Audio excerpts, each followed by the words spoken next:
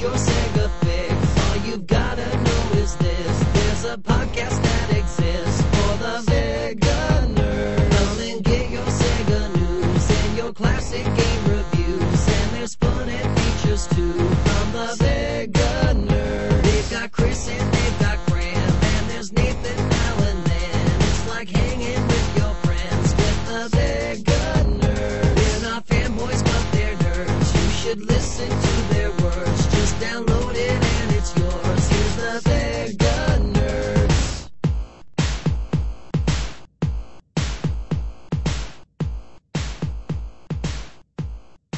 Hello and welcome to the Nerdcast. I'm Chris, the editor of Sega Nerds, and with me today is Graham, my associate editor. Nathan has been fired, and he's soon going to be replaced by another token Asian who's actually going to be paying us to be on the show.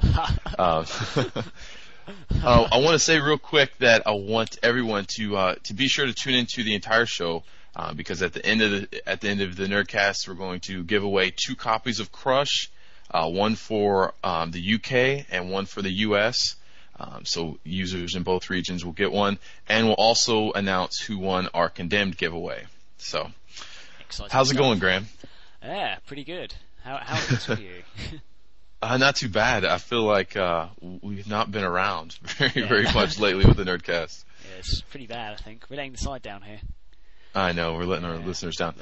There's been so much going on in the past few weeks since we haven't been on the Nerdcast. Last time we had the Nerdcast, I told everyone that I was kicked out of my game room because we were having a child. That's still the case, but we found out we're having twins now. So we're having 2 kids.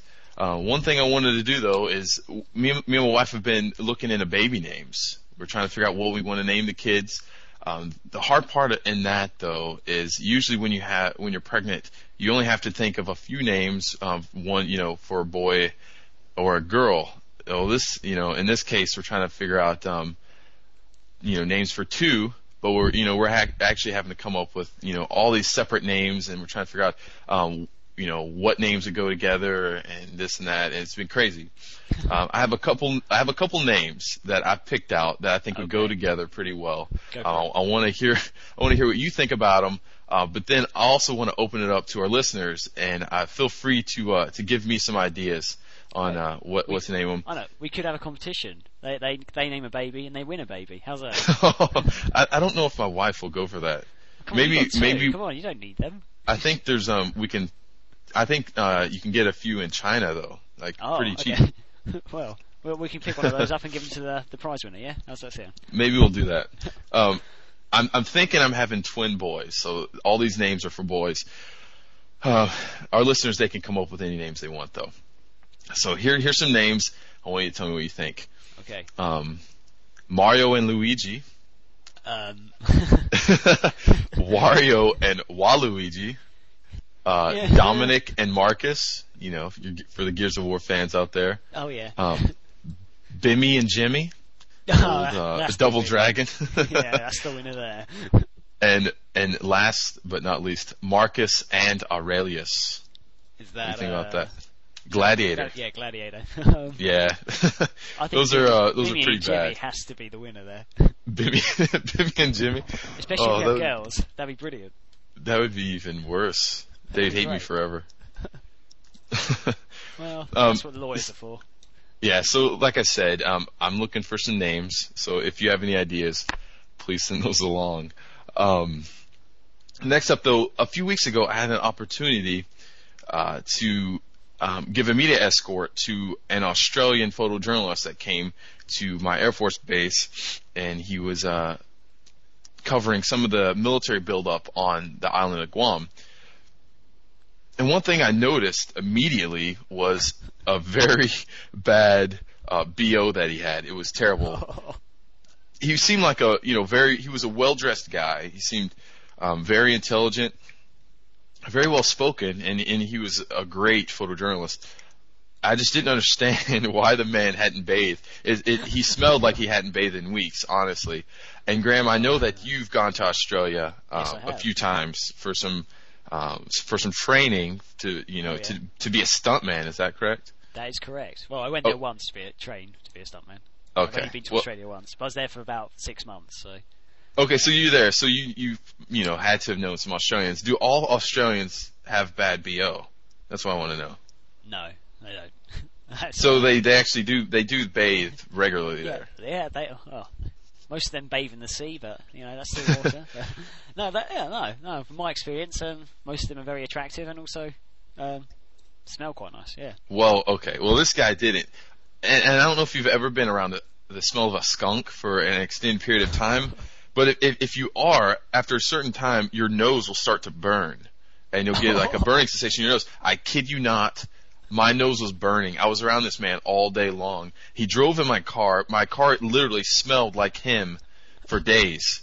My wife got in the car later on that day and asked me what the smell was. It was that bad. It was incredible. It was something I've never witnessed before. It was something beyond body odor. It was just. Just out of curiosity, did you mention Sega Nerds to him at all? No, I did not. Okay, because it would have been quite funny if you told him about it, and he's like, "Oh, check out this Sega Nerds," and find we're trashing him on the. Oh yeah, that would be kind of bad, but yeah, I don't know how many Australian listeners we have here. Of the 3 listeners, I think most of them are based in UK, and I think we have 1 listener in the US. Okay, that's pretty much what I've been going through, since we've been away. What's been going on with you, Graham? I think. Well. Yes, Go for it. I did have some very exciting and sexy stories to tell you guys, but I think the time's passed. So I'll go on to a different story I was going to tell. Recently, I bought a PSP. Oh, really? You finally bought a Sony product. I did. I know you're a Sony hater. Yeah. So, what do you think about the PSP? I think it's a great piece of hardware. Here's the thing: I've never had a problem with the PSP because I've got loads of friends who've got them, and I've always enjoyed playing on them and stuff. But I opted to buy a Nintendo DS simply because I preferred most of the games on it. Because a lot of the games on the PSP I like, but I can't really play for that long. Mm-hmm. But the reason why I got it was because I was given a copy of Crush from Sega, which we'll talk about a bit later. Right. And so I sort of thought, I've got to get a PSP anyway. They've got loads of games on it that I would like to play. So I went out and got it, and it is a great system. I do love it. I think it's brilliant. I do have issues, though. I do have. Okay. Okay. Let's hear them. One thing I really hate is how putting movies on the PSP seems to take ages. I find it takes a long time. That's something I think is something that you're either doing wrong or you just must have a really shitty computer.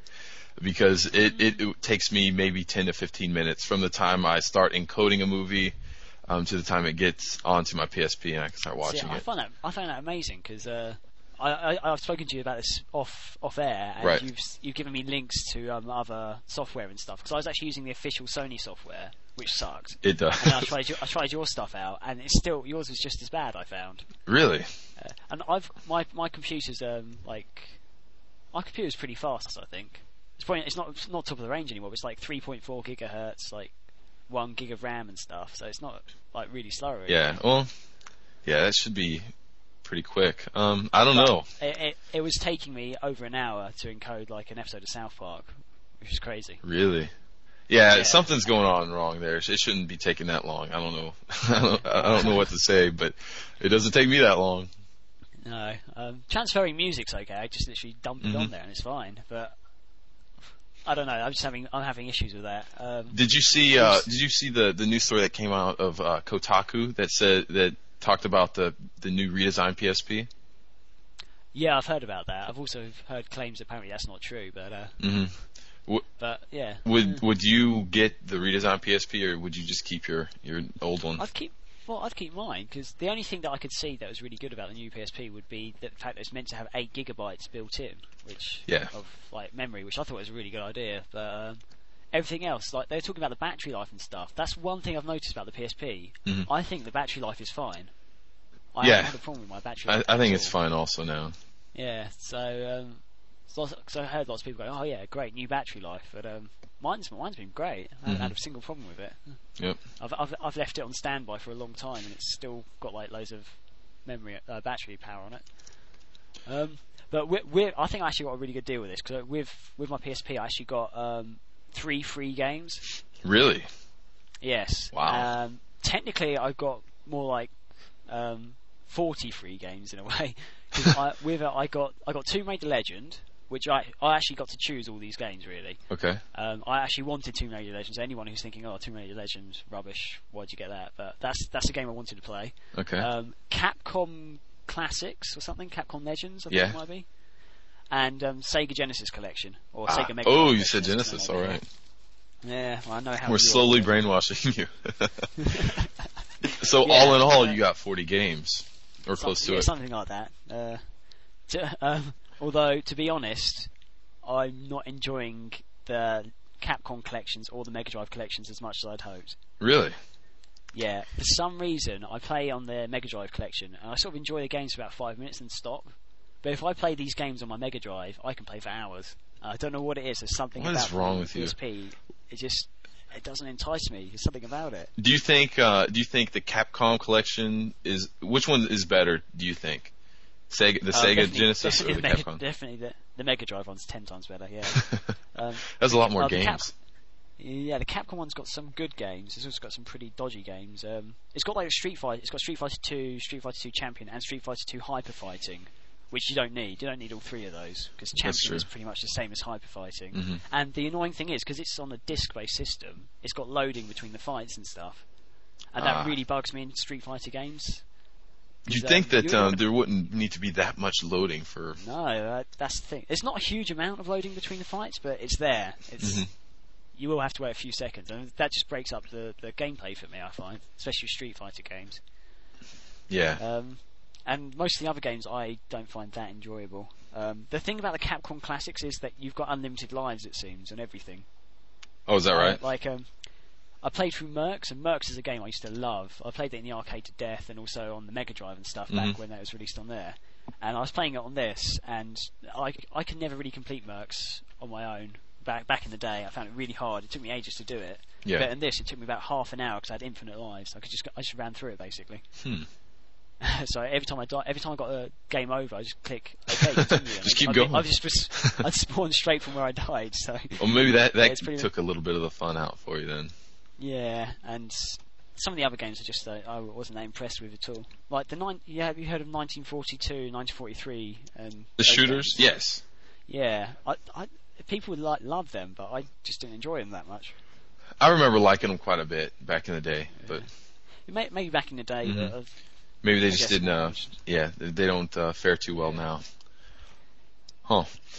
So overall, though, you're happy with your purchase? Yeah. Oh, that's one thing I wanted to say actually. Tomb Raider Legends on the PSP is a brilliant game. Okay. Absolutely amazing. I haven't played it. I played it on the Xbox 360, but not for the PSP. I was actually taking that game to work to play on my lunch break, so I just love it. So I thought it was such a good game. But yeah, overall, great system. Okay. I do really like it. Never had a huge problem with it, but just the games. There's some games I just don't really find that great on it. I see. But yeah, that's my big news. One thing I want to ask before we move on, though, how's the ass wiping coming along, Graham? I hate you so much. Have you tried? I want to ask, have you tried sitting down and wiping since the Nerdcast? Because I tried standing up and doing it, and I just can't do it. It just doesn't work out. I have to. I'm not going to lie to you. I have to sit down. I'm not going to lie. No, I have tried sitting down. It just, I feel no different. You feel no different? I don't feel what's different about it. Well, the fact that when you stand up, you can't get very good wipage going. I don't know. I'm just finding it's exactly the same, really. Well, we'll see. Keep trying. I think it might be something you just have to get used to. Moving on to the newsstand now. Sega's released Crush recently, and I know, Graham, that you were able to get an early copy, like you said before, and get to play the game before any of the other people in the world were able to. So why don't you tell us a little bit about the game? Not exactly everyone in the world, but yeah. If you haven't read, I did the review of it, in case you didn't know, and I put it up, and I gave it an 8 out of 10, and this game is easily the best PSP game I've played. Of the 4 PSP games you've played, it's the best one, right? Yeah, whatever.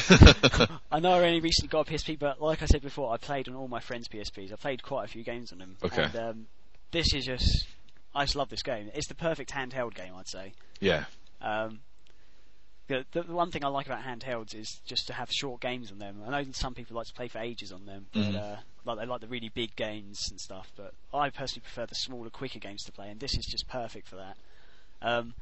In case you don't know, it's a puzzle game, but it's sort of like a puzzle cross between a platform game. Yeah. And the general idea is that all the puzzles, the levels are like 3D levels of these platforms all scattered around the level. And you've got to pick up these ore, like marbles, like they look like floating ores basically, to unlock the level. And to actually collect them, you have to crush the level into 2D and 3D, between the 2D and 3D dimensions. And depending on how you crush it and which angle you crush it from, it opens up new paths and stuff. Because you can actually move the camera around, like to the left, left to the right, or on top, and it changes the perspective.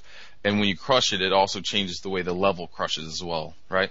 Yes, that's right. And also, depending where you stand, like if you're on, say, like you're on a really long platform, and you're standing at one end and you crush, it'll look different to how it looks when you stand on the other end of the platform. Even if the camera's in the same angle, it can look different. Right.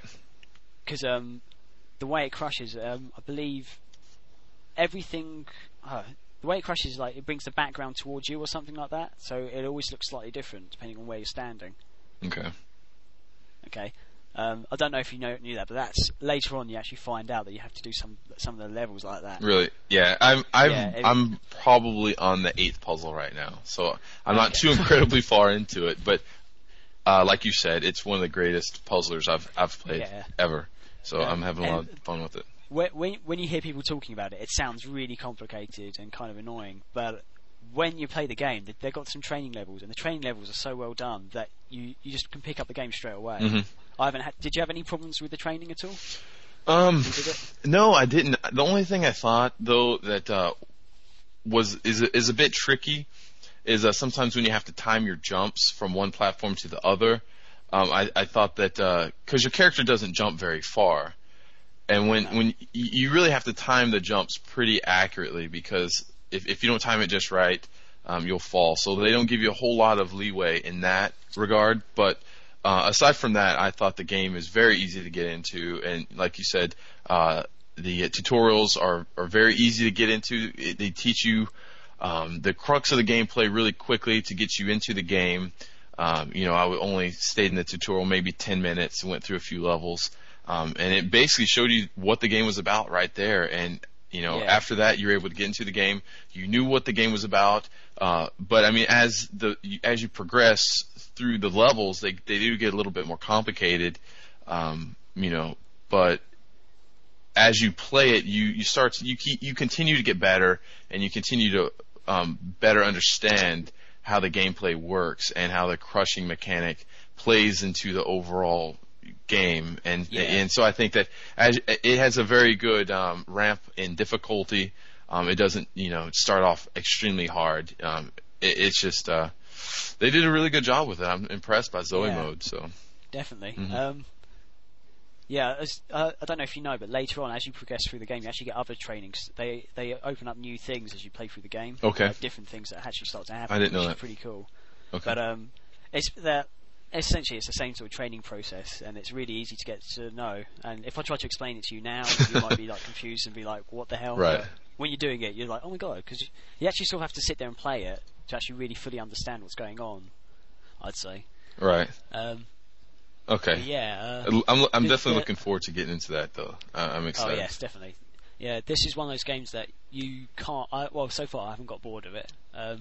Each time I do a level, I think, I'll just do another one, and then I do another one and stuff. Now the one thing that I'm kind of concerned about, what do you think the replay value is going to be in this game? Do you think that it's going to take you so long to beat these levels, and it's going to take you a while to play through the game, that if you were to come back to it in a few weeks after you were to beat it, that it would give you a challenge again just because of the fact that you may not remember exactly how to beat each level? Or do you think it'd be pretty easy to remember how to beat each level, and you can kind of just run through the game again, and it wouldn't have that same fun factor in there? For me personally, I think I could go back and do the levels, simply because a lot of the time when I'm doing the levels, I actually do it by trial and error. I don't actually really think it all through straight away. Yeah. I don't know about you, but I don't memorise everything I've been doing. So if I went back to levels, I doubt I'd be able to remember how exactly I did it. Right.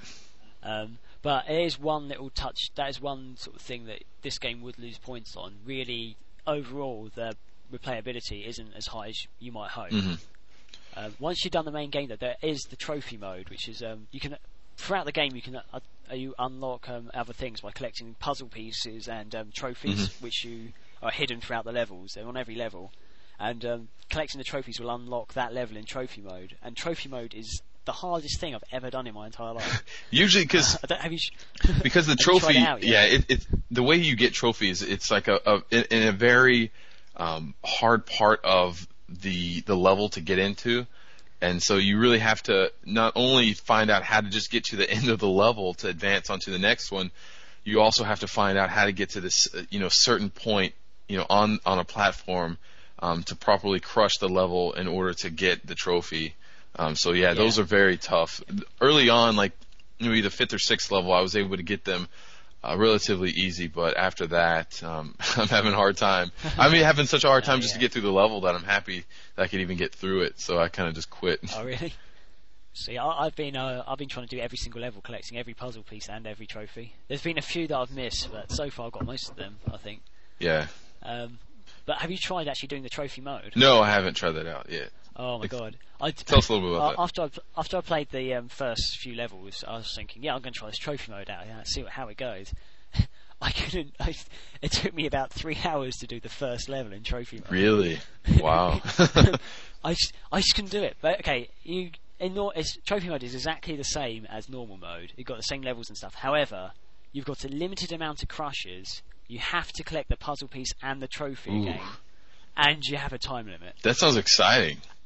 And the time limit is pretty tight. I can do the levels within the crushes, but the time limit, I'm literally a foot away, and then the time will run out from the exit. Oh, jeez. I was just sitting there for ages, getting really angry at myself for not being able to do it in time. Because that's one thing that I like to do is sit there and look at the level. I like to, because if you hold. Is it the left or right trigger will let you rotate the camera around the level, and I'll sit there and do that and just look at the level and see and kind of plan out how my crushes are going to go. And I can do that because there's no set time limit, in the level. So if I were to have that, I think I'd be freaking out. I don't know how well that's going to work out for me when I try to start doing that. So we'll see. You just try doing the first trophy level and see. Tell me how long it takes you. Cause I don't know how long it might not have been 3 hours, but it took me a lot longer than I did in doing the game. When I first played the level originally in the main game, it took a minute or something because the first level was so easy. Yeah. In trophy mode, it took me so bloody long. But yeah, I'll have to try that out though. That sounds like fun. Yeah. So when you do trophy mode, you have to really have learned the game properly, and you got to be quick on the fingers there.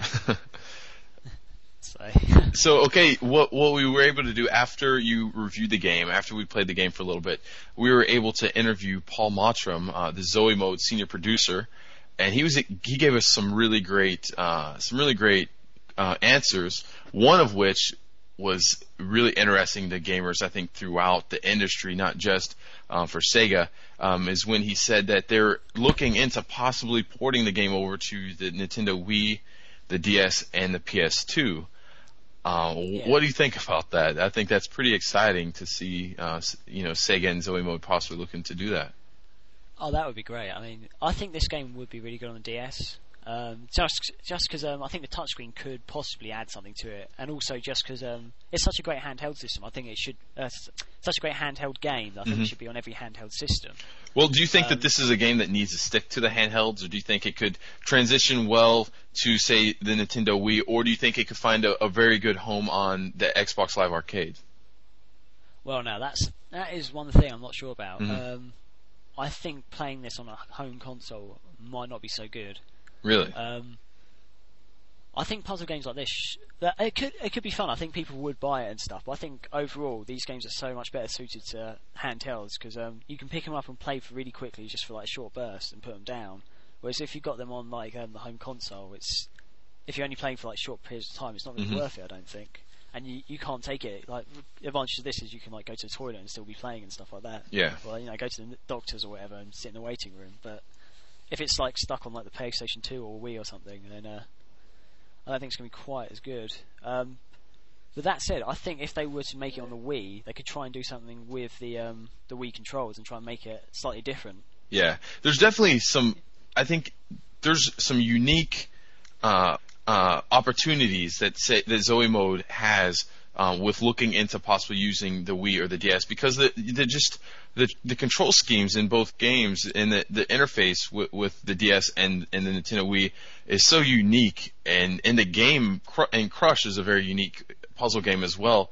I think it could make for some really interesting possibilities with the touch screen and the motion sense, for the Nintendo Wii. As far as the PS2 and the Xbox Live Arcade, it might do well there, but I think really looking to do those on the Nintendo systems would be pretty interesting, in my opinion, at least. Definitely. So we're going to definitely keep a lookout from Zoe Mode and see if those are going to be doing anything pretty soon. I think it's all going to depend, though, on the sales numbers for Crush, which so far I don't think they're very good. We heard from a few people on our forums that they were around 2,000 in the first few days or for the first week. Nothing official's come down just yet, and we haven't seen it.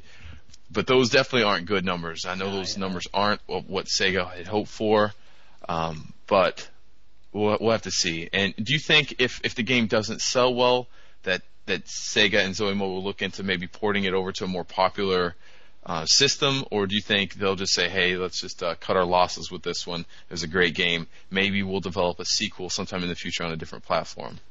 Well, I'd like to think that they would port it across to the DS and stuff. I think maybe the thing about the DS is the user base is very vast compared to PSPs, I'd say. I mean, a lot more younger people and even adults will play on the DS, I find. Yeah.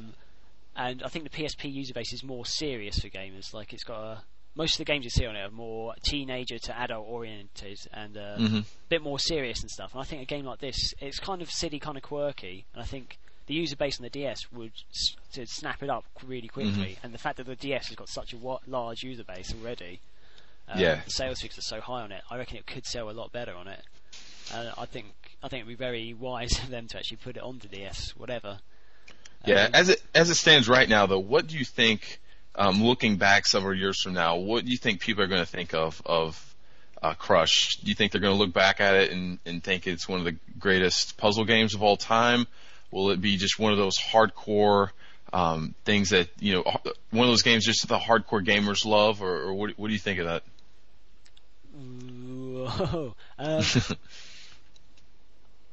It's hard to say, because right now, I'd say, with sales figures being quite low, I'd say it's more the hardcore gamers. But if people actually start to buy it, I reckon they would think it'd be one of the better puzzle games of all time, really. I mean, for myself personally, right now, this is my favourite puzzle game I've ever played. I just love it so much. It's just so good. I don't mean what to say. I gotta say, and I agree with you, Graham. But if you're sitting on the fence and thinking about possibly getting this game, or if you're thinking, oh, maybe I should just wait until they port it over to the PS2 or the DS or whatever, I really suggest that you don't do that. Buy the game now, because you really need to support Zoe Mode and Sega in doing this, because we really don't get these kind of innovative games very, very often, and it seems like when they do, they don't do very well. And you can look at that. Some of the games do, like Katamari Damacy,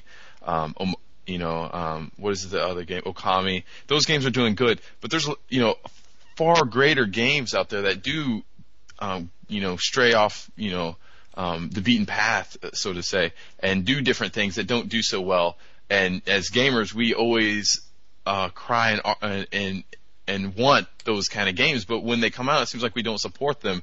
And you see the games like the Maddens or the or Halo or whatever, that always come and sell billions of copies. But what I'm trying to say is just go out and buy this game, because it's definitely going to be one of the best games you've played on the PSP. And I just really strongly suggest that you support Zoe Mode, because I'd really like to see Crush 2 and also if they could maybe put in that in-game level editor that Paul talked about in our review also, that would be amazing. That way we can and that's another thing that's a possibility with maybe if they were to port the game over to Xbox Live Arcade. I think that could open up some really cool possibilities to maybe create your own levels, and then you can share them with your friends online. That would be a good idea, yeah. How awesome would that be? Or you could even, you could upload them, and then you could have rankings for your levels, see who can get the most points, or who could beat it in the quickest time. There's all kinds of different possibilities with this game. I think this is a game that Sega, if they pushed it the right way and they started putting on different platforms, I think this could be a huge hit for them. And reviewers all over the internet are just raving about this game. And so if it doesn't sell well, it's going to be one of those games that's going to go down, I think, as one of the true shames. I mean, Beyond Good and Evil, you look at that, everyone was disappointed with its sales numbers, and it was a great game. And I think that, I'm afraid to say it, but I think that Crush could, fall in the same line as Beyond Good and Evil. And if that happens, it's going to be pretty sad, I think. So yeah, this sort of thing upsets me so much, because this game is clearly great. I mean, I haven't heard a single bad thing about this game. No. Every review I've read has been good. Everybody who's on our forums, people who've spoken to us have all said that they love the game and stuff. I haven't heard any bad things about it, and yet it's just not selling. And you've got to think why. I don't know. I don't know if it's maybe an advertising thing with Sega, if it's marketing. One thing that I've noticed, though, is it seems like Alien Syndrome is getting more hype than Crush has. I've looked through several popular video game magazines just recently, EGM, Game Informer, and things like that, and you'll see Alien Syndrome ads all throughout that. Occasionally you'll see a Crush ad.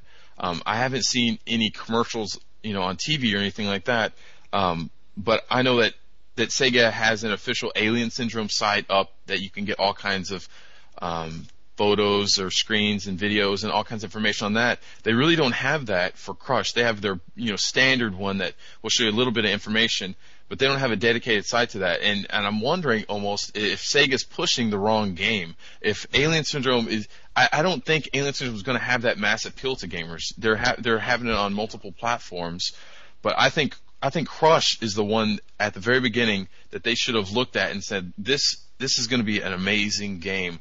We shouldn't just keep this on the PSP. Let's port it over to multiple platforms, and let's get the biggest bang for our buck. Because I guarantee you, when it comes down to it, I promise you this, I've seen a lot of videos of Alien Syndrome, and it could be a good game, but overall, it's not going to be as good as Crush, in my opinion. No, definitely not. No, yeah, I agree with you totally on that. I mean, so far Alien Syndrome hasn't really got my attention that much. I think I want to play it, but honestly, it just doesn't look that. It looks just like the sort of games you get back on the Mega Drive and SNES and stuff. Yeah. And I hope it comes out, and I hope it's going to be a good game. I really do. Yeah. But I've read extensively. I know all about Alien Syndrome, and I'm not that impressed with what I've seen so far. Gameplay wise, it seems like just like there's so many other games out there that's just like it, I can think of several, but it just doesn't do enough for me to make me that excited for it like Crush has. Crush is so different. I mean, it's something totally, implementing 3D and 2D, gameplay like that, and having it work so well is just something, that's just amazing. So, it's just going to be a travesty if this game doesn't do better.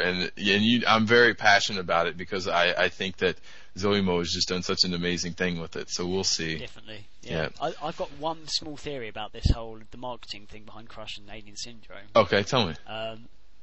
Because Sega don't actually own Zoe Mode.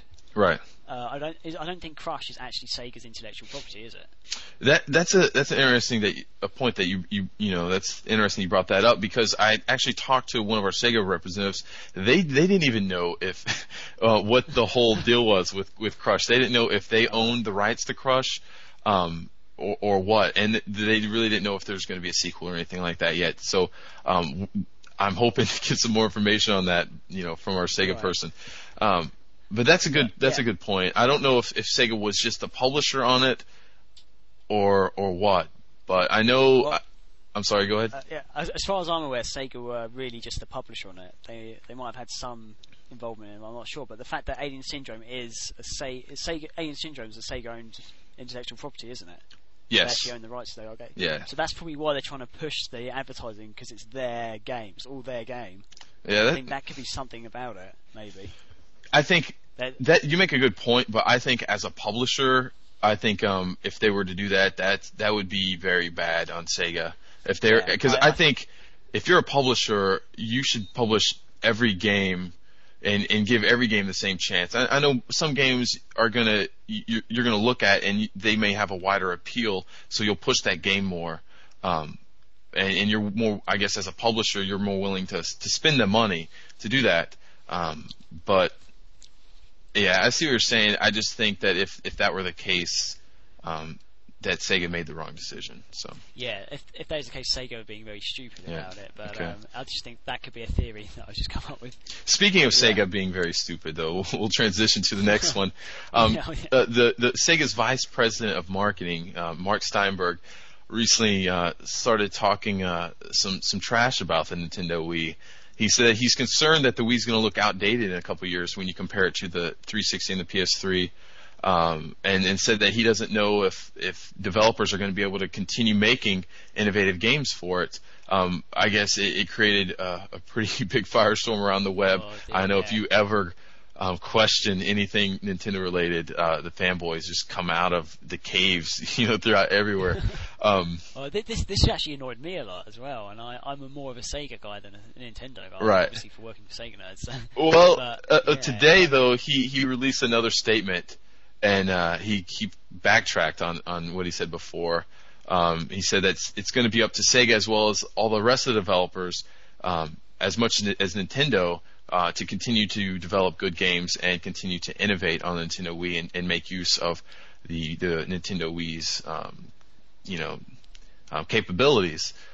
So I want to ask you though, was Steinberg correct in his analysis of the Wii? Do you think he brought up a good point that, hey, look, there's only going to be so many different ways that you can, create different motion sensing, controls in a game, and after a few years, it's going to get very outdated. Graphical or graphics-wise, it's going to be outdated, and after a while, people are going to get bored or used to these graphics or these control schemes that they're implementing in the games.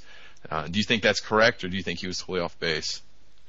I think, in many respects, it's correct, but the way he's making it sound like a bad thing. I think, in a way, it could be quite a good thing. Okay. I mean, like, if people are getting used to controls and stuff, that's great, because I personally, for the Wii, I don't find it that much of a gimmick. I find the controls actually really spot on.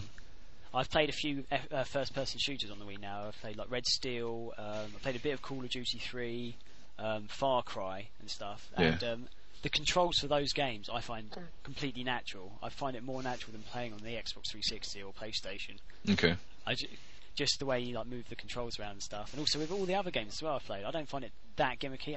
It makes the games a lot more fun, and in a way it is sort of a gimmick. But overall, the controls I find more natural to play with than other games. And if people start to get used to that, and the developers start to, because admittedly you can only just there is only a certain amount of things you can really do with the motion sensing. That's the same with all control pads. You can only do like one thing with them really. So that's a good point. In a way, I reckon the controller will become a standard style controller really. You think so? That's what I think it'll be. I'm not saying that all the other consoles will start using motion controls, but it'll just be like another controller you could get. That's what I'm saying. That it won't feel like much of a gimmick, but it'll be like a standard style controller that developers can develop for. Yeah. Makes sense. No, I hear you. After he said that, I started thinking a little bit about what he said and the Nintendo Wii.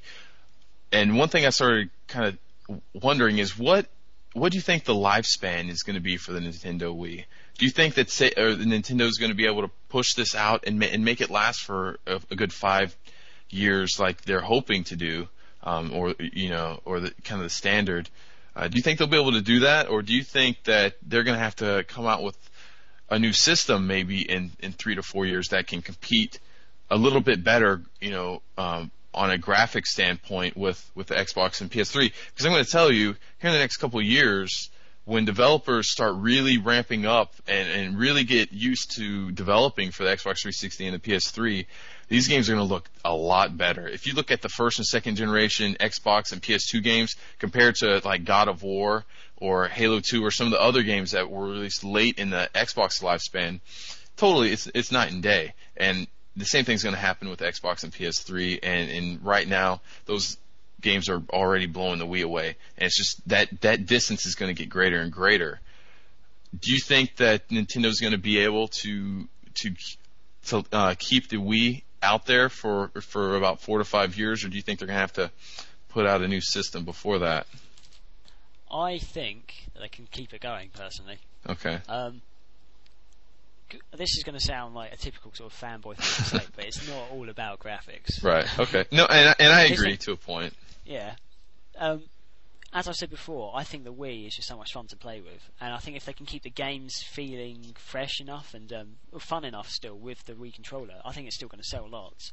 It's like take the DS for example. The PSP obviously blows the DS out of the water graphically. Yet the DS is selling more, and it's been going for a good few years now, and it's got no end in sight right now. Really, I mean, I could see it going on for a few more years easily, at least. And I think that could be the same with the Wii. Okay, good point. And in a way, I actually read this in another article I was reading randomly on the internet today, in fact. And some guy mentioned the fact that when Sega came out with the Genesis to fight against the original Nintendo, the NES, right? The NES sales didn't Sega got a good dip in the market. I mean, they started selling quite a lot of systems and stuff, but sales of the NES was still fairly strong, and the NES carried on going for a good 10 years overall. Yeah. I mean, that system went on for ages. And comparing graphics for the NES to the Genesis, you're obviously going to say the Genesis is a lot better, and that could be the same thing that could happen with this. Well, I think though the difference between the NES and the Nintendo Wii is the software. I think the Nintendo had an amazing library of games, and when you compare that to the Nintendo Wii, it doesn't have those kind of classic and legendary games yet. I mean, name a game right now on the Nintendo Wii that 5 years from now people are still going to be talking about? Actually, I don't think there is one. There's games. The games are fun. They're very fun. But are there any of those games out there that you're going to continue to talk about or you're continue to go back to years from now? I don't think that they have that right now. And I think... Well, on a personal standpoint, there are games that I'd definitely go back to still in a few years. But, okay, do you think that they have those legendary games, though? That they have the Legend of Zelda, the Super Mario, the Metroid, those kind of amazing games that really sold systems? I don't think they have that. But do you think that the Nintendo Wii really needs that though? Do you think that they just need fun and innovative little games like they have right now to continue carrying the cells, so to speak? Well, right now, as you say, they haven't got those games, but they've got like Mario Galaxy coming out and Metroid and stuff coming out, which hopefully will be these games that you're talking about, the AAA titles that you need. Yeah. And so when they come out, hopefully more games similar to that standard will start coming out as well. So in a way, the console will have those those games. And I also think they should keep just doing the little fun, silly games and stuff as well. Yeah, that's something that's really impressed me though. Just with the Wii, I'll talk about this real quick. I think from a software standpoint, the Xbox 360 totally blows the Wii out of the water in terms of just better games. I think the Xbox 360, it's been out a year longer, but I think it just has so many better games, yet the Wii is selling so much better right now, and it's really catching up to the 360, and I bet it, possibly by the end of the year, it could have caught up. It may catch up to the Xbox 360 in terms of global sales. So that's something that's interesting. I think that people are just so hyped about it still, and Nintendo's been able to keep that going with a software drought right now. There's just not a whole lot of games that are coming out. And Mario Party 8 came out, and a lot of people said that they think that's the worst Mario Party game yet. I played it. I wasn't. Really? If you look at a lot of the reviews, a lot of people have been saying that. They haven't been saying that's really that great of a game. It's fun, but I honestly didn't enjoy it that much. But so yeah, I mean, so we'll see. Basically, I heard good things about Paper Mario and stuff. Paper Mario? Yeah, I haven't played that, but yeah. So that'll just get into another whole topic. Sorry. No, that's okay. So yeah, Mark Steinberg, I think that he finally learned his lesson that he's not going to speak out. And the thing about this Mark Steinberg thing is that when he, in his original statement, the way he put it was basically he wasn't so much saying that the developers and stuff haven't got that much good content out on it. He was actually sort of trashing the Wii itself in a way, and I think that's what got people riled up. Yeah. And he went on to talk about the PlayStation 3 and say how he actually said, we know the PlayStation 3 pool is pretty deep. There's a lot to exploit there and stuff. And he's talking about how great the PlayStation 3 is in comparison, insinuating that Sega wouldn't really want to make much more games for the Wii and want to focus on the PlayStation 3, which is, as a representative for the company, I think that is completely wrong what he said there.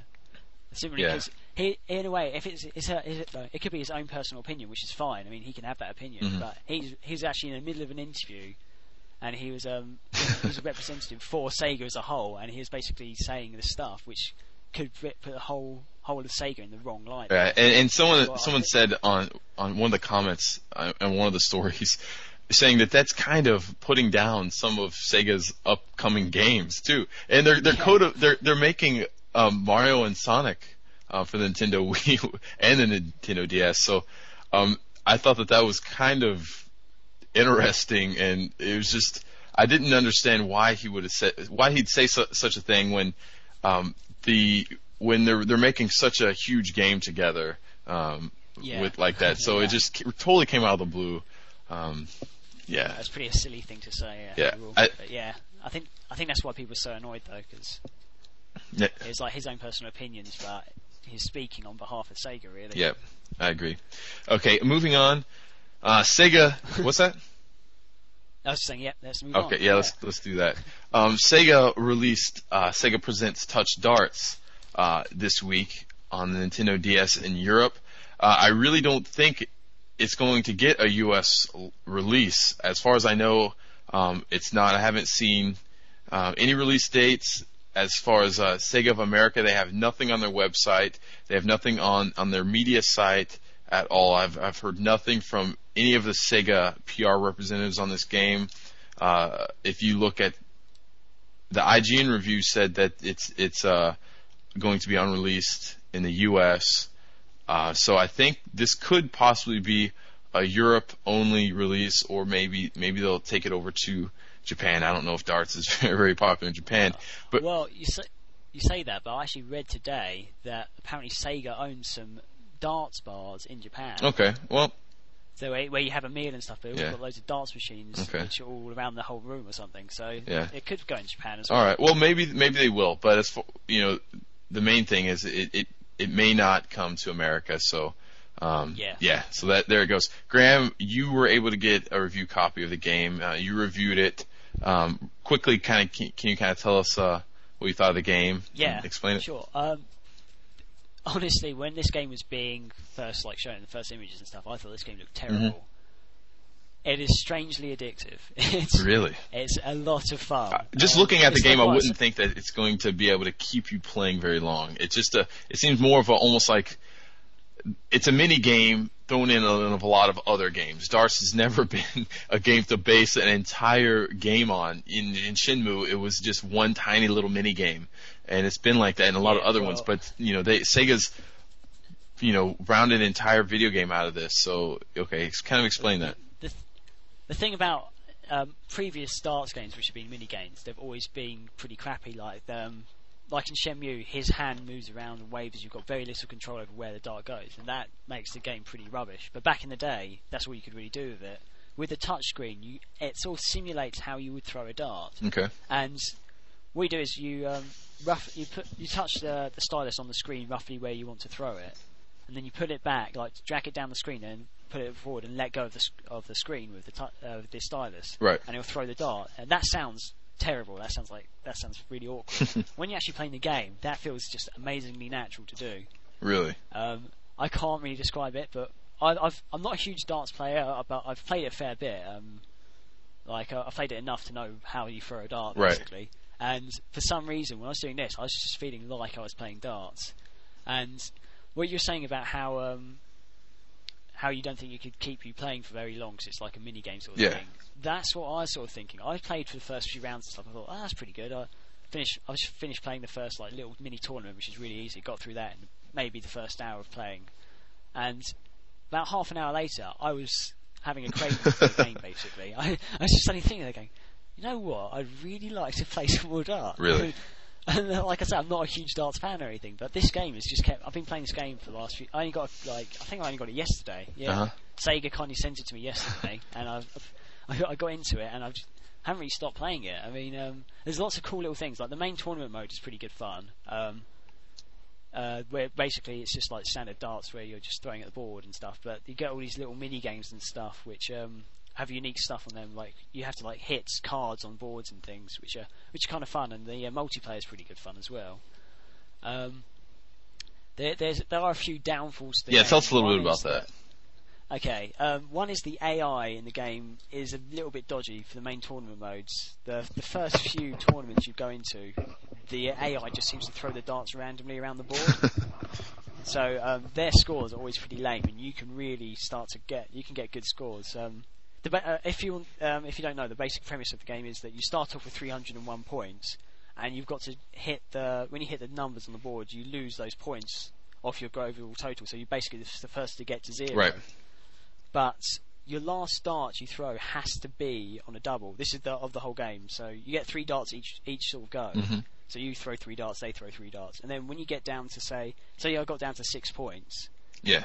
My last dart I have to throw has to be a double on the outside. So what I could do there is I could throw a double 3 to get 6 points, and then I could win that round, or I could make it go down to maybe 4 points by hitting a 2, and then trying to aim for a double 2 to get down to get the total gone. But if I hit say a straight 6 or anything above, I will lose that round straight away. Basically, well, I won't lose a round. I just lose my go. Right. And the 6 points will stay. So the idea is to basically get down to 0 points. And so basically, when you start the level, you normally want to try and get the high points to get rid of all your score, to get it down to a fairly low score. And when I do it, I'm always aiming for the 20s and stuff because that's a nice high number. But the AI is always their darts just seem to fly around the board pretty much, like hit 1s and 3s and maybe the occasional 20 and stuff. They don't seem to have any accurate throwing, and that it just seems a little bit weird that they've the AI is so crap for the first few tournaments. Does the difficulty ramp up pretty quickly, and is it set? I guess did they set it well to where it ramps up with your the increase in your skill as you progress through the game? Does the difficulty in the AI match up with that? When you first start playing, you're playing against really rubbish characters. Right. So really, I find the first few levels were quite easy. Mm-hmm. The first couple of games I played, I wasn't very good because I was still getting used to the controls. But once you got used to the controls, you can start hitting pretty accurately. And so for the first few tournaments, really, I would say it's too easy. But then it does start to get harder. It gradually gets harder. Yeah. I mean, I started to notice that they were getting more accurate with their aiming and stuff. And they weren't. The good thing is they weren't perfect, which is obviously you don't want them to be amazing, but you don't want them to be too rubbish either. Right. But yeah, overall, towards the end, as you start to play, when you get after the first few tournaments, the game does start to get more interesting. Like the games get tighter and stuff. Mm-hmm. And one thing I really like is the settings. When you first start, you start off in your house, like you're just playing with your mate or something, mm-hmm. and you play in your garden shed or in your basement or in your bedroom or something. So the settings are all slightly different. Like in your shed, you've got like a wooden background and stuff. Right. And then when you move up to the harder tournaments, you're actually playing in pub tournaments, and so like you're actually sort of playing in the pub. You've got like a sort of pub setting and stuff. And there's one thing that you notice is the sound. When you're playing in your house, like if you do a really good throw, you hear the occasional clap in the background, just sort of like, yay, well done. Yeah. And then when you're in the pubs, you start to hear the really loud cheering and ooh ah, and it gets really intense because the background noise is so good, it's so involving. I found. It might start to annoy people after a while, but when I was playing it, I was getting really hyped up about it. Because if you're on the last few darts and you start missing it,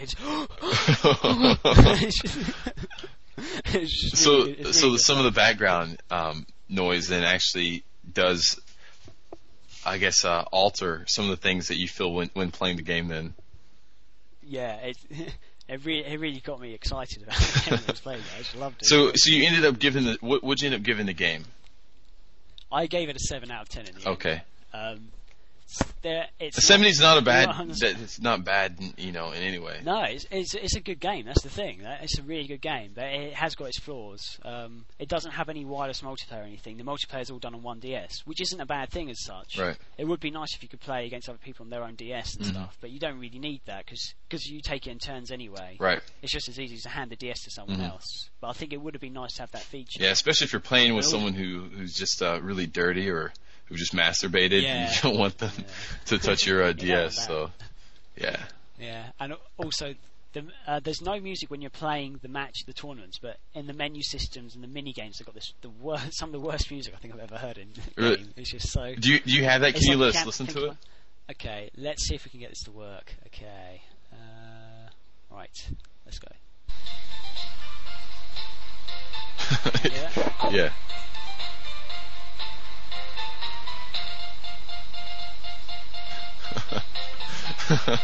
Okay.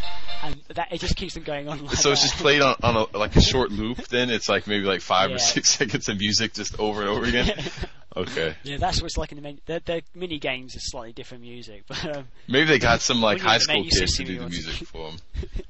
That's one part where they didn't have the money in the budget for the... that is kind of irritating, that music after a while, but yeah. Overall it is a good game. You'd be surprised at how much fun it is, really. Would you recommend people? What's the price on it? And would you recommend our people listening to get this game? The price I have no idea. I can quickly check. No, it doesn't matter. But okay, would you recommend the game? I would. I recommend people to at least try it out if they can. Would you say it's more of a rental or definitely a buy? If you sort of like games that you can pick up and play quickly and not have to play for too long, I'd say buy it. But if you're sort of a bit on the edge of it, definitely rent it out. I mean, okay. Well, that's just sound advice, really. But right. Yeah. I personally, I would go out and buy it myself. If I didn't have it already, I would actually go and buy it. Okay. All right. Moving on. Sega just released or announced today that they're going to be celebrating Sonic's 16th birthday in Phantasy Star Universe. So players who log in and play on June 23rd, they're going to be able to get a free Sonic statue to decorate their rooms with, and also the main area or the center area in PSU is going to be decorated with Sonic, Tails, and Knuckles statues. So I'm really surprised that Sonic's 16 years old already. The little guy's old enough to drive, I can't believe it. Not over here, he's not. You have to be 17 or 18. Oh, is that right? Well, Shadow's been driving for a little while now. How old's he meant to be? I don't know. I don't think anyone cares. Yeah. No, that's pretty interesting. That's pretty cool. Yeah, I think it's kind of a neat little way for Sega to celebrate Sonic's birthday in a way, with the fans in Phantasy Star Universe. I think it's a little eerie, maybe, that they're celebrating a video game character's birthday. But I think it's fun. They're not making too big a deal about it. Yeah. And they're giving people something that they can take back and keep with them in Phantasy Star Universe, and they'll be able to show off to some of their friends. I think that's kind of a cool little thing that they're doing. Yeah. That's one thing I like about PSU, the way that Sega always does little events and stuff. Yeah. Even if it's not a huge big deal, it's pretty cool. I just wonder how many people are actually going to attend Sonic's birthday. I'd really be interested in seeing what the firm numbers are from Sega. Of course, they're not going to release that, but I would like to see how many people are actually subscribed and how many people are actually playing to pay or paying to play Phantasy Star Universe. That would be something interesting and something I'd like to see. Well, I'm still paying to play it, but I haven't played it for a long time. Why would you do that? I don't know. I still think I'm going to get back into it, but I just haven't. I don't know. Yeah, well, you should. This is kind of a late bit of news, not really news anymore. But Sega released Golden Axe and Sonic 2 on the Virtual Console this week. Now, Graham, I know that you're a staunch supporter of the Virtual Console, so yeah. I'll first off, I'll let you talk about what you think about the games and just overall what you think about Sega releasing them. Well, I think. Oh well, I don't know what you want me to say apart from it's a good thing. You think it's a good thing, really? I think it's Well, okay. You know what? I'll just titles that people who own Wii's and like the Virtual Console will want to have. They're good titles. All right. Here's my complaint with this, and people who've been around and listened to the Nerdcast or been around the site anytime will know that I have a huge issue with Sega releasing these classic games that have also been released on the Sega Genesis Collection. And here's my problem with it right here. These games are $8 a piece that you're buying on the Virtual Console. Now, Sega released 28 classic Genesis games on the Sega Genesis Collection. You can get them on the PS2 and the PSP. So there's portable versions and there's a home console version, all right? Now, these games, there's 28 games. If you do the math, that's less than $1 each for these games. All right? You can get all 28 for less than $28. $20 on the PS2, and I think even the PSP version has gone down to about $20 now too. So you can get them all for less than $20. Now, if you were to buy all these games on the Nintendo Wii, it's going to cost you well over like $200 to get all these games. It's going to be ridiculous. Now, how is that fair to the consumer? From a business standpoint, I'm sure Sega and Nintendo are loving it, and they're probably laughing all the way to the bank that they're getting gamers to buy these games. But I just think that I just don't see how they can justify doing that, because obviously Sega's shown that these games are worth less than $1 to them. They think that they can make a profit by putting these games and offering up that cheap. So I just don't see how they can go back and say, okay, now these games that we just priced recently at less than $1 a piece and bundled them together, but now they're worth $8 a piece. Right. So my argument against that is, okay, here's the thing. For the Virtual Console, and this is also for Xbox Live Arcades, Nintendo and Microsoft, whoever, for the Virtual Console, Nintendo have to pay for this data to be online, really. They have to pay for the upkeep of their servers and stuff. Okay. And they are the ones who set the prices for the games. Right. This isn't Sega who's actually setting the prices. As far as I'm aware, I could be wrong, but as far as I'm aware, the 16-bit consoles are all 800 points, aren't they? No, they're not. The Super Nintendo and the Genesis are 800, but the TurboGrafx 16 is cheaper. Okay. Is TurboGrafx 16 actually 16-bit? That's why it's called TurboGrafx 16. See, the games look terrible. I've always wondered that. They look really bad. Yeah, that's why it's called TurboGrafx 16. But I think those are 600 points a piece. Right. For those. And that's probably why. The thing they're having to pay. The thing about the PSP as well is the fact that Sega literally just have to whack these games onto a disc. They don't have to pay for the upkeep of the disc or anything. Once it's on there, and they can get the game out, and so they're selling it really well. But they have to pay for the manufacturing of the disc, though. That's. I mean, sure. I'm sure that's going to be a cost. And basically, the only thing that it costs like $1 or something to manufacture discs. That's something stupidly low. How much do you think it's really going to cost to keep maybe like a 1 megabyte ROM file on a Nintendo server for them to download? How much do you think that's going to cost per cell? It's not going to cost anywhere near that. Well, as far as I'm aware, the upkeep, they have to have the upkeep of the servers and stuff. And also, here's my take on it. Okay. I don't think the Virtual Console games are badly priced. I don't think they're too extortionate. I think the Sega Genesis collection is very well priced. They're very, very cheap games on it, if you get what I mean. Okay. I am happy to pay £8 or $8 whatever for a Mega Drive game. I'm more than happy to do that. How many do you pay in Europe? How many pounds per game? I think it's £8. Wow. Okay, so if you do the math, that's roughly $16. That is just it's standard English pricing and stuff. I mean, we always get gypped like that.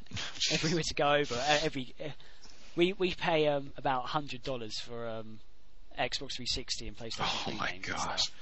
that is the equivalent of what we pay basically. Oof, okay. So that is just the standard. You guys are getting raped over there. I know. You know, we had the Boston Tea Party when we got pissed off. Y'all should have something. The London fucking video game party. Y'all should do something. Yeah. Something's wrong going. Something wrong is going over there. In a way, it's good because every time we go to America or whatever, we can buy things really cheap. We're like, wow, you bastards. You and your higher valued monetary system. Blast you. Okay, the one thing I wanted to say to counter one of your points, though, is you said that Nintendo's the one pricing these, and that's probably true. But I think, and this had to have happened, and I don't have any definitive information on this, but I'm very sure that Nintendo got Sega's feedback and was it NEC who the company that is in charge of the TurboGrafx games.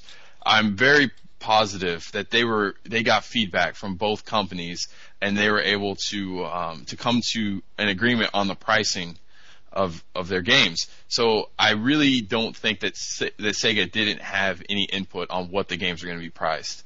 Yes, I think of course Nintendo's going to have the final say, but Nintendo has definitely worked with these companies to find out a good pricing scheme. And so to put all the blame on Nintendo for pricing these games at this that high, I think isn't fair, because I guarantee you Sega had a hand to play in this as well.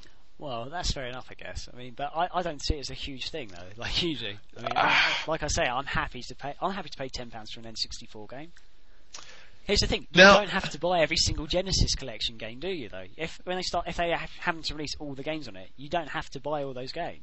No, I know, but maybe only want the to buy thing is that I think, and that's true. I don't have to do it, okay? But the thing is that I'm just upset about is that they're not tricking people into buying it, but these people, could go buy 2 or 3 games on the Virtual Console, and they could have already bought all the games on the PS2, and I just don't see as a gamer, why you would think that would be a good value, or why that. I mean, if most people have a PS2, go out and buy Sega Genesis Collection, and you have all the games right there. You don't have to go and overpay for these other games. And I do agree with you that I think that the N64 games and to a point the Super Nintendo games are a better value than these other games, because those games have been prior released on compilation, so you can get them elsewhere for a lot cheaper. With Super Nintendo and N64, you can't really get them anywhere unless you want to emulate them on your computer. So I can see going off and buying some of those games, and I've bought several Super Nintendo games. But the thing is just that I just don't see from a consumer standpoint why anyone would want to do that, and why Sega thinks that it's okay to do that. People can disagree with me, but that's my stance, and I'm sticking to it. Damn it. So. Well, there you go. I still sort of disagree with you. And I guarantee you, this isn't the last time you've heard from me about this subject. I'm going to keep fighting the good fight. Oh, okay. I see what you're saying, and I know what you're getting at, but I still don't think it's too bad. But also, well, I'd like to say this. Tell everybody what you did recently regarding the Virtual Console. I spent quite a bit of money on the Virtual Console this weekend, but I went out and bought a classic controller, and then I bought a few Super Nintendo games over the weekend. But most of the games were actually games that my wife had wanted to play. So I'm always looking to get her involved in playing video games. So I got Donkey Kong Country, I got ActRaiser, I got Punch Out. What else? Got Punch Out. I bought a bunch. I probably spent about $50 just over the weekend. The thing is, I didn't buy any Sega games. Oh, okay. But the thing is, though, how many games do you have? How many games do you have now on your Virtual Console? Oh, geez, I was looking. I have about 14, and I do have some Sega games, and I don't mind paying and buying some of the classic Sega games that you just can't really find on any compilations, like maybe the Toe Jam and Earl games. The was it Gunstar Heroes? some of those games, and if they were to bring out Shining Force and some other great Sega games, Batman, maybe some of those that you can't really find anywhere else. But I just don't see why anyone in their right mind would buy games that you can just get far cheaper elsewhere. So that's what I'm saying. I know I've beat this horse, since it's been dead. Yeah. So we'll continue on. That was the newsstand. I did just want to say one last thing on that. Okay. The games I've got on my Sega Mega Drive collection, and I've got 1 or 2 games already on my Virtual Console, which I had before I got this collection. I prefer playing them on the Virtual Console. There we go. I don't know why. There's something about the collection thing. When I play it, I just can't play it for that long. Something's wrong with you. There is. Let's talk a little bit about what we've been playing lately. Right. Okay. Tell me some of the games that you've been messing around with this week. Okay, I've pretty much mentioned most of them already. Like I said, Crush, which we've gone into lots of detail about. Also, Touch Darts, a game we've gone into lots of detail about. Tomb Raider Legends is one I've been playing quite a lot. Do you want me to go into more detail about that? Yeah, tell us a little bit about that, because Tomb Raider is a game that I've loved the Tomb Raider franchise. I played the first 2 games silly when I was a little kid, or when I was younger. Yeah. I think the franchise, everyone knows, went downhill quite a bit. Do you think that with this game, Legends, it got decent reviews across the board on most of the platforms it was on? What are your thoughts? To be honest, I haven't actually played. The ones I played are 1, 2, a tiny bit of 3, 4, and Legends. I never played Angel of Darkness or anything like that. Okay. And to me, Legends is actually a brilliant game. I'd say it's probably my second favourite now, after the first one. Really? Okay. The way from the Tomb Raider 4, they've moved on, and the controls are completely different. Like, you remember how they sort of had awkward controls where you sort of side-stepped and you had to walk and stuff, and walk really slowly up to certain tracks. Like she was basically like on a grid, and you had you only could move certain. It was like forward you'd move kind of diagonal, and it was it was really weird. But so now she has free form of movement then. Pretty much free form of movement, yeah. Okay. She's pretty much just. I don't know if it's just the PSP version because it's got less buttons than say the PlayStation 2, but she didn't have any sidestep or anything. Which she sort of did when you're firing. You can sort of sidestep and fire. So you could strafe. If you want to, if you wanted to stand by on a ledge and sidestep along that, you couldn't really do that at all. Okay. But the controls are pretty good for it. It's completely free movement and stuff. And now she has targeting. She has a little targeting sight that appears when an enemy comes around. Okay. So you can tell if you're shooting an enemy if it's going to hit them, because it'll go red, and if it goes grey, then you can't hit them. But the enemy's there, so you can lock on better. You can tell that you're locking on. Mm-hmm. Because I remember one thing that annoyed me about the original Tomb Raiders was that occasionally, it didn't happen all the time, occasionally when you go into fight with some enemies, you'd be holding down fire and stuff, but she wouldn't have locked on. Oh, I see. And you'd just be like firing all your ammo off, and then just get mauled by a bear or something. Which is pretty annoying. The one thing I noticed about this game actually is there seems to be less monsters in it, like less enemies. I found. Oh, is that right? You do get the enemies like scattered around the level and stuff, but I remember in like the original Tomb Raider, you get to some levels you have like 5 lions against you and stuff, and like a gorilla and things like that. And or Tyrannosaurus Rex. Yes, Tyrannosaurus Rex. And in this, there seems to be very few enemies you take on at once. Most of the enemies you kill are actually humans, which is a bit different. Yeah. And then you get the old wolf and stuff, and you get some sort of monsters and stuff which are kind of creepy. But there's a lot of emphasis on the sort of puzzle side of things. Like she does a lot of jumping and swinging, but the jumping and swinging is a lot more refined in this game now, and it's a lot more fun to do. Yeah. And the overall settings and stuff, like you said, that they're sort of like in the original ones, it's sort of like almost a grid type thing, and like there's a lot of the levels are sort of squarish, aren't they? Like the walls are pretty much perfectly flat and things like that. Yeah. In the original game, and this, in a way, it's still got that whole sense of the grid type thing, but all the scenery and stuff is now bumpy, and it looks really, really good. They're coming out with a remake of the original one on the PS2. It's already out over here. Oh, is it? It's probably out over here too. Yeah, it's out on the PC, the PlayStation 2. It's coming to the PSP, and it's going to come to the Xbox 360 a bit later. Oh, is that right? Yeah, they confirmed it recently. Okay. I was reading an article on CBG. Well, maybe I'll probably wait till it comes out on the 360. Hopefully it'll be. I'm pretty interested in that. Well, is it going to be budget priced? I have no idea. I have to look into that. There were rumours that it might come to Xbox Live Arcade instead. Oh, that would be cool. I would definitely pick it up. Okay, I'll talk about a game that I've been playing now, if you don't mind. Oh, I was going to do one last thing. Okay. I was going to say Too Many Legends, great game, but also I've got Guitar Hero 2. Oh, okay. Recently. Great game. You're going to kill me. Oh.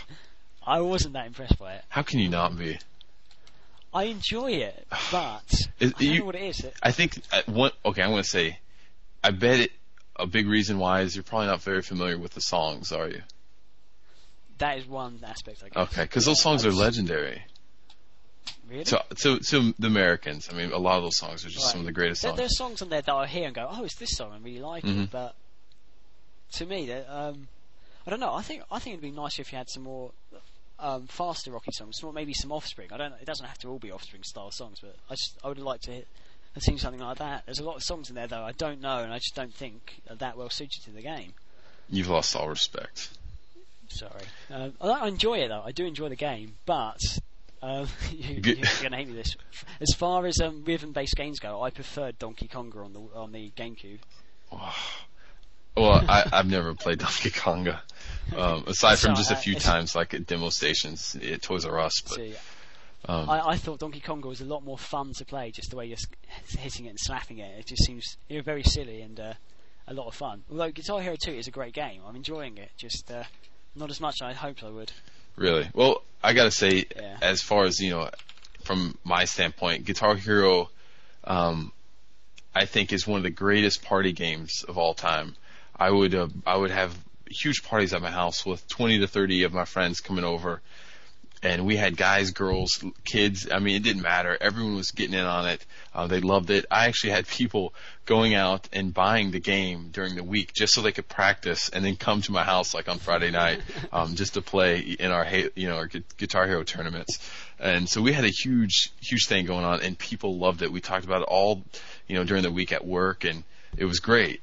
People loved it. So I think it might just be a cultural thing, and since you guys aren't very familiar with the music, it might not mean as much to you. But as far as us, we kind of grew up listening to a lot of these songs, so they mean a little bit more to us, and it's fun to be able to play along. And actually, in a certain sense, it does feel like you're playing the song, even though you're not playing on a real guitar, of course. So it does give you that sense of accomplishment when you can actually play a song, throughout and complete it. So. Yeah, no, it is fun when you actually get it all right and stuff, and you're doing really well. What difficulty are you on right now? I'm still on medium. I'm not actually that good with guitars. I've got a thing with my fingers. I can't move my bottom two fingers that well with guitars. Was it like a painful injury when you were a child? Well, I don't know. I can't remember. Well, I used to actually own a guitar, and when I was learning how to play it, I just couldn't do it. I couldn't get the chords right and anything, so that's probably why I'm finding it difficult to play. Yeah. I was on the original. I beat everything. I was on the hardest difficulty, and I was down to the last two songs, Bark at the Moon and Cowboys from Hell. Couldn't beat those ones. They were insane. So yeah, but I was able to get everything else. So I was actually pretty decent in my heyday of Guitar Hero. I haven't played it in forever, but yeah, so we'll see. Well, the thing I find about this is that I can only play a couple of songs at a time. I can't really play for that long. I don't know. I sort of get a bit annoyed and bored of it after a few songs, and then I have to stop, and then I'll get back into it. I'll go, oh, God, play Guitar Hero. Really? Well, we used to play it literally for hours on end. Speaking of playing out for hours on end, the game I picked up last week was Viva Pinata on the Nintendo or the Xbox 360. And I gotta say, it's an amazing game, and I brought it home and showed my daughters. I have an 8 and a 6-year-old, and they went nuts over it. They loved the game. They thought of course, I knew that the cartoony characters and the graphics and everything was going to appeal to them. I didn't know necessarily about the gameplay about it. I didn't know if they were going to like it or not. But they sat there and watched me the first night play it, and we went through the game together, and we got all of our little animals and stuff coming to our garden, and we did all that. The next day going to work, they got off for summer, so they're out of school now. So the next day, my oldest daughter asked me if I could set it up for her and just get her going in the game. So I load up the game, and this is on my lunch break. So I load up the game, and I get her playing. I really didn't explain too much of how to play to her because I was in a hurry, so I just had to leave. So I come back home from work. She's still playing the game from the time I left on lunch, like a solid 4.5 to 5 hours. And she's done so much to the garden, and she had gotten me like 60 gamer points between then, and I was incredibly impressed. So, and she's the one that's actually not, I guess, my hardcore gamer.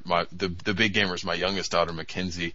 Me and her played Streets of Rage on the Virtual Console for a long time. So I did buy that game, Streets of Rage 2, and we played that to death. But Caitlin, my oldest one, I was really surprised. So she's been all into that, literally playing like all weekend long. So I kind of left it up to them now. So I think they've kind of stolen the game from me, and I guess it's their game now. So Viva Pinata, yeah, good for the kids. So if you haven't got that yet, definitely pick it up. That is one of those. Sorry, I was just going to say that is one of those games that I've got. I haven't played it a huge amount, but when I do play it, I'll be playing for like 4 hours at a time. Yeah. I sort of just get drawn into it, and then it's like, it's night time now. Yeah, it's great. But yeah, if you're not familiar with the premise, it's basically you start off with a garden, and you just try to and get certain pinatas to come into your garden and live basically, and you just try to just keep them reproducing, and you try to make them mate with each other, and you try to make the right environment and circumstances for them to live and be happy. And there's a lot of other stuff that goes into it, but that's the down and dirty rundown. But it's just a great game made by Rare. So if those people that think that Rare isn't making good games anymore, you're wrong. Viva Pinata is an amazing game. Yeah, so that's another example of a great classic, good original game that hasn't sold that well, because I don't think Viva Pinata actually did that well. I don't think it did either. I know. I forget his name. The Xbox, Peter Moore. I know he said that he wasn't exactly. I think it was either Peter Moore or Major Nelson. I think it was Major Nelson actually said that he wasn't really happy with some of the sales of Viva Pinata, and he was kind of surprised by it. So, yeah, and actually GameStop had it for $30, so it's dropped down quite a bit in price. So I picked it up there. So, yeah, definitely check it out. Another game I've been playing, I downloaded, I said this a little bit earlier, was Punch-Out on the Virtual Console, and me and my daughters have been playing that quite a bit. And one thing I've noticed is my skills in Punch-Out have diminished greatly over the years. I remember I was able to get all the way up to Mike Tyson very quickly, not ever losing when I was a kid. But I can't get past Sandman now. He's just kicking my ass. So I'm determined though. I'm gonna do it. And one thing that was kind of interesting was this isn't Mike Tyson's Punch-Out. It's the original one with Mr. Dream in it. I guess they didn't want to pay Mike Tyson the $50 it probably would have cost to get his license on it, because I'm sure he's willing to do about anything right now, fight bears or eat chickens alive or whatever. That needs money. So yeah, Mike Tyson's not in it. I think it's Mr. Dream is his name. So we'll see on that. That's really all I've been playing. I've been playing Crush a lot, and we've already talked quite a bit about that. So yeah, there's one thing I just wanted to ask you regarding. Because when I made the review, you hadn't played Crush, no? Right, no. Going on my review, when you started playing the game, was the review actually accurate to how the game is? Yeah, it was. I think even when I first read your review, I think it gave everyone a really good understanding of what to expect from the game. And looking back at it, I think you captured it really well. So yeah, I would say so. Okay, that's good, because it's one of those hard games to write about because you just don't know. Yeah, I've had those before. I had to when I was blogging for PSP Fanboy, I had to review some really crappy games. One was the Warhammer game for the PSP. It was a card-based game, and it was ridiculous. It took me forever to write the review just because there was so much to do with it, and it was kind of a crappy game. So I actually remember reading that. Yeah, it was a hard one. So yeah, I know how you feel. Yeah. But yeah, that's what we've been playing. We'll continue to play some more games, and we'll talk about them next week. So that about wraps up our show. We want to go through real quick and go talk about a few things. We have some giveaways, but first off, I want to do some feedback that Aki said about our last Nerdcast. Here's what he said: the introduction was very interesting. Also, I'm glad I'm not the only one who was scared shitless by Condemned. Yeah, very scary game. You said great episodes, a great episode overall. Call of Cthulhu sounds like an interesting game, and he liked the theme song. He said great work on Glenn, and he said, Graham, that you're wiping your ass the wrong way, buddy. Maybe that's a British thing. Real quick, the winner of our Condemned contest is Losit. So congratulations to you, my man. Yeah. You'll be getting that. We have new forums also, which I'm sure a few of you have noticed. We've gone through a little bit of headaches with that. But basically we wanted to integrate our blog and forum database together. We wanted to upgrade our forums into a little bit better system, so we use the simple machines. Now our blog and forum databases are connected. They're combined, so that means that you only need one user account. You only need to log in at the blog, and then you can just click forums or go there directly, and you'll automatically be logged in. So I think that's really great. Only problem is some of the existing users, we weren't able to transfer their information from the blog over into the forum, so we kind of have to manually do that, and I'm helping them all out right now. Most of them have made the switch already, so I think we're doing good from there. But I think overall, going to a new blog or a forum is definitely the right move. Yeah, I think the annoying thing about it though is we've lost all our old topics and stuff. I think that's one thing that people are really annoyed about. I don't think that's really that big of a deal as you think. Well, I had some people complain to me about it. Well, they can quit complaining, babies. Just kidding. I do understand. It's a sort of a necessary thing. Yeah, really. I think we would have liked. I think we would have liked to transport them across, but we definitely really with what we're doing. Okay, yeah. Most definitely. So yeah, continue to use our forums. We consolidated them quite a bit, so now we just have a general gaming forum. We have a Sega gaming forum. We have an off-topic one. We have a forum for the Sega Nerdcast specifically, and then we also have one more of just a site feedback if you have any kind of issues with the site. So we just kind of crunched them all down, made it just a little bit easier to get into and just talk to. So definitely head to the forums, talk to us around there, and we just kind of hang out there. Yeah, it's a diet version. Yeah. One other quick thing I want to say, Graham, is I had the opportunity this week of escorting a lot of Japanese media who were on my base covering a joint American and Japanese Air Self-Defense Force exercise that they were doing. A lot of the Japanese F-2 and the E-2Cs came over here to fly along with our F-16 aircraft. So we had a lot of Japanese media and local media, but a few from the New York Times also came. They were from the Tokyo bureau. And I was talking with this one lady. Her name was Chico. I was telling them that I'm going to be going to Tokyo in September for the Tokyo Game Show. And when I told her that, she got really excited. She said, she was familiar with it. And she told me that she covered Tokyo Game Show last year. And cool. She said that she will show us all around Tokyo and take us to Akihabara, and she'll be there at the Tokyo Game Show. So we found someone who's going to give us a great walkthrough of Tokyo. So we have our connection. We're in. So that. Are we going to be able to stay with her as well? Maybe you can do that. I'm saying. You get a free. Get like a free board and breakfast. I'll let you work that one, buddy. When we meet her, you'll see. Yeah. How old is she? She's probably maybe late 30s, somewhat 40s, something like that. You know what? We can do that. We can. Yeah, I'm sure. Like I said, I'll leave that one to you. Last but not least, though, we're going to do our Crush giveaway, And Graham, since you have the games, I'm going to let you talk about this one. Okay. Like Chris just said, we're doing a crush competition, and this week, rather than just giving away one prize, we're going to give away two. We're going to have two separate winners, and what we want to do is, because we've got quite a large user base in Europe and also America that come visit the site, we want to reward both of you. So we want to give one copy away to European users and one copy away to the US users. Yep. So when you guys answer the question that we're going to ask in a second,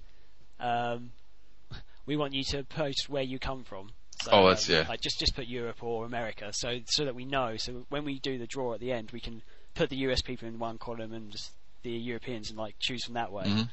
And to enter the competition, all we want you to do is post your idea for a puzzle game and tell us why you think it'd be great.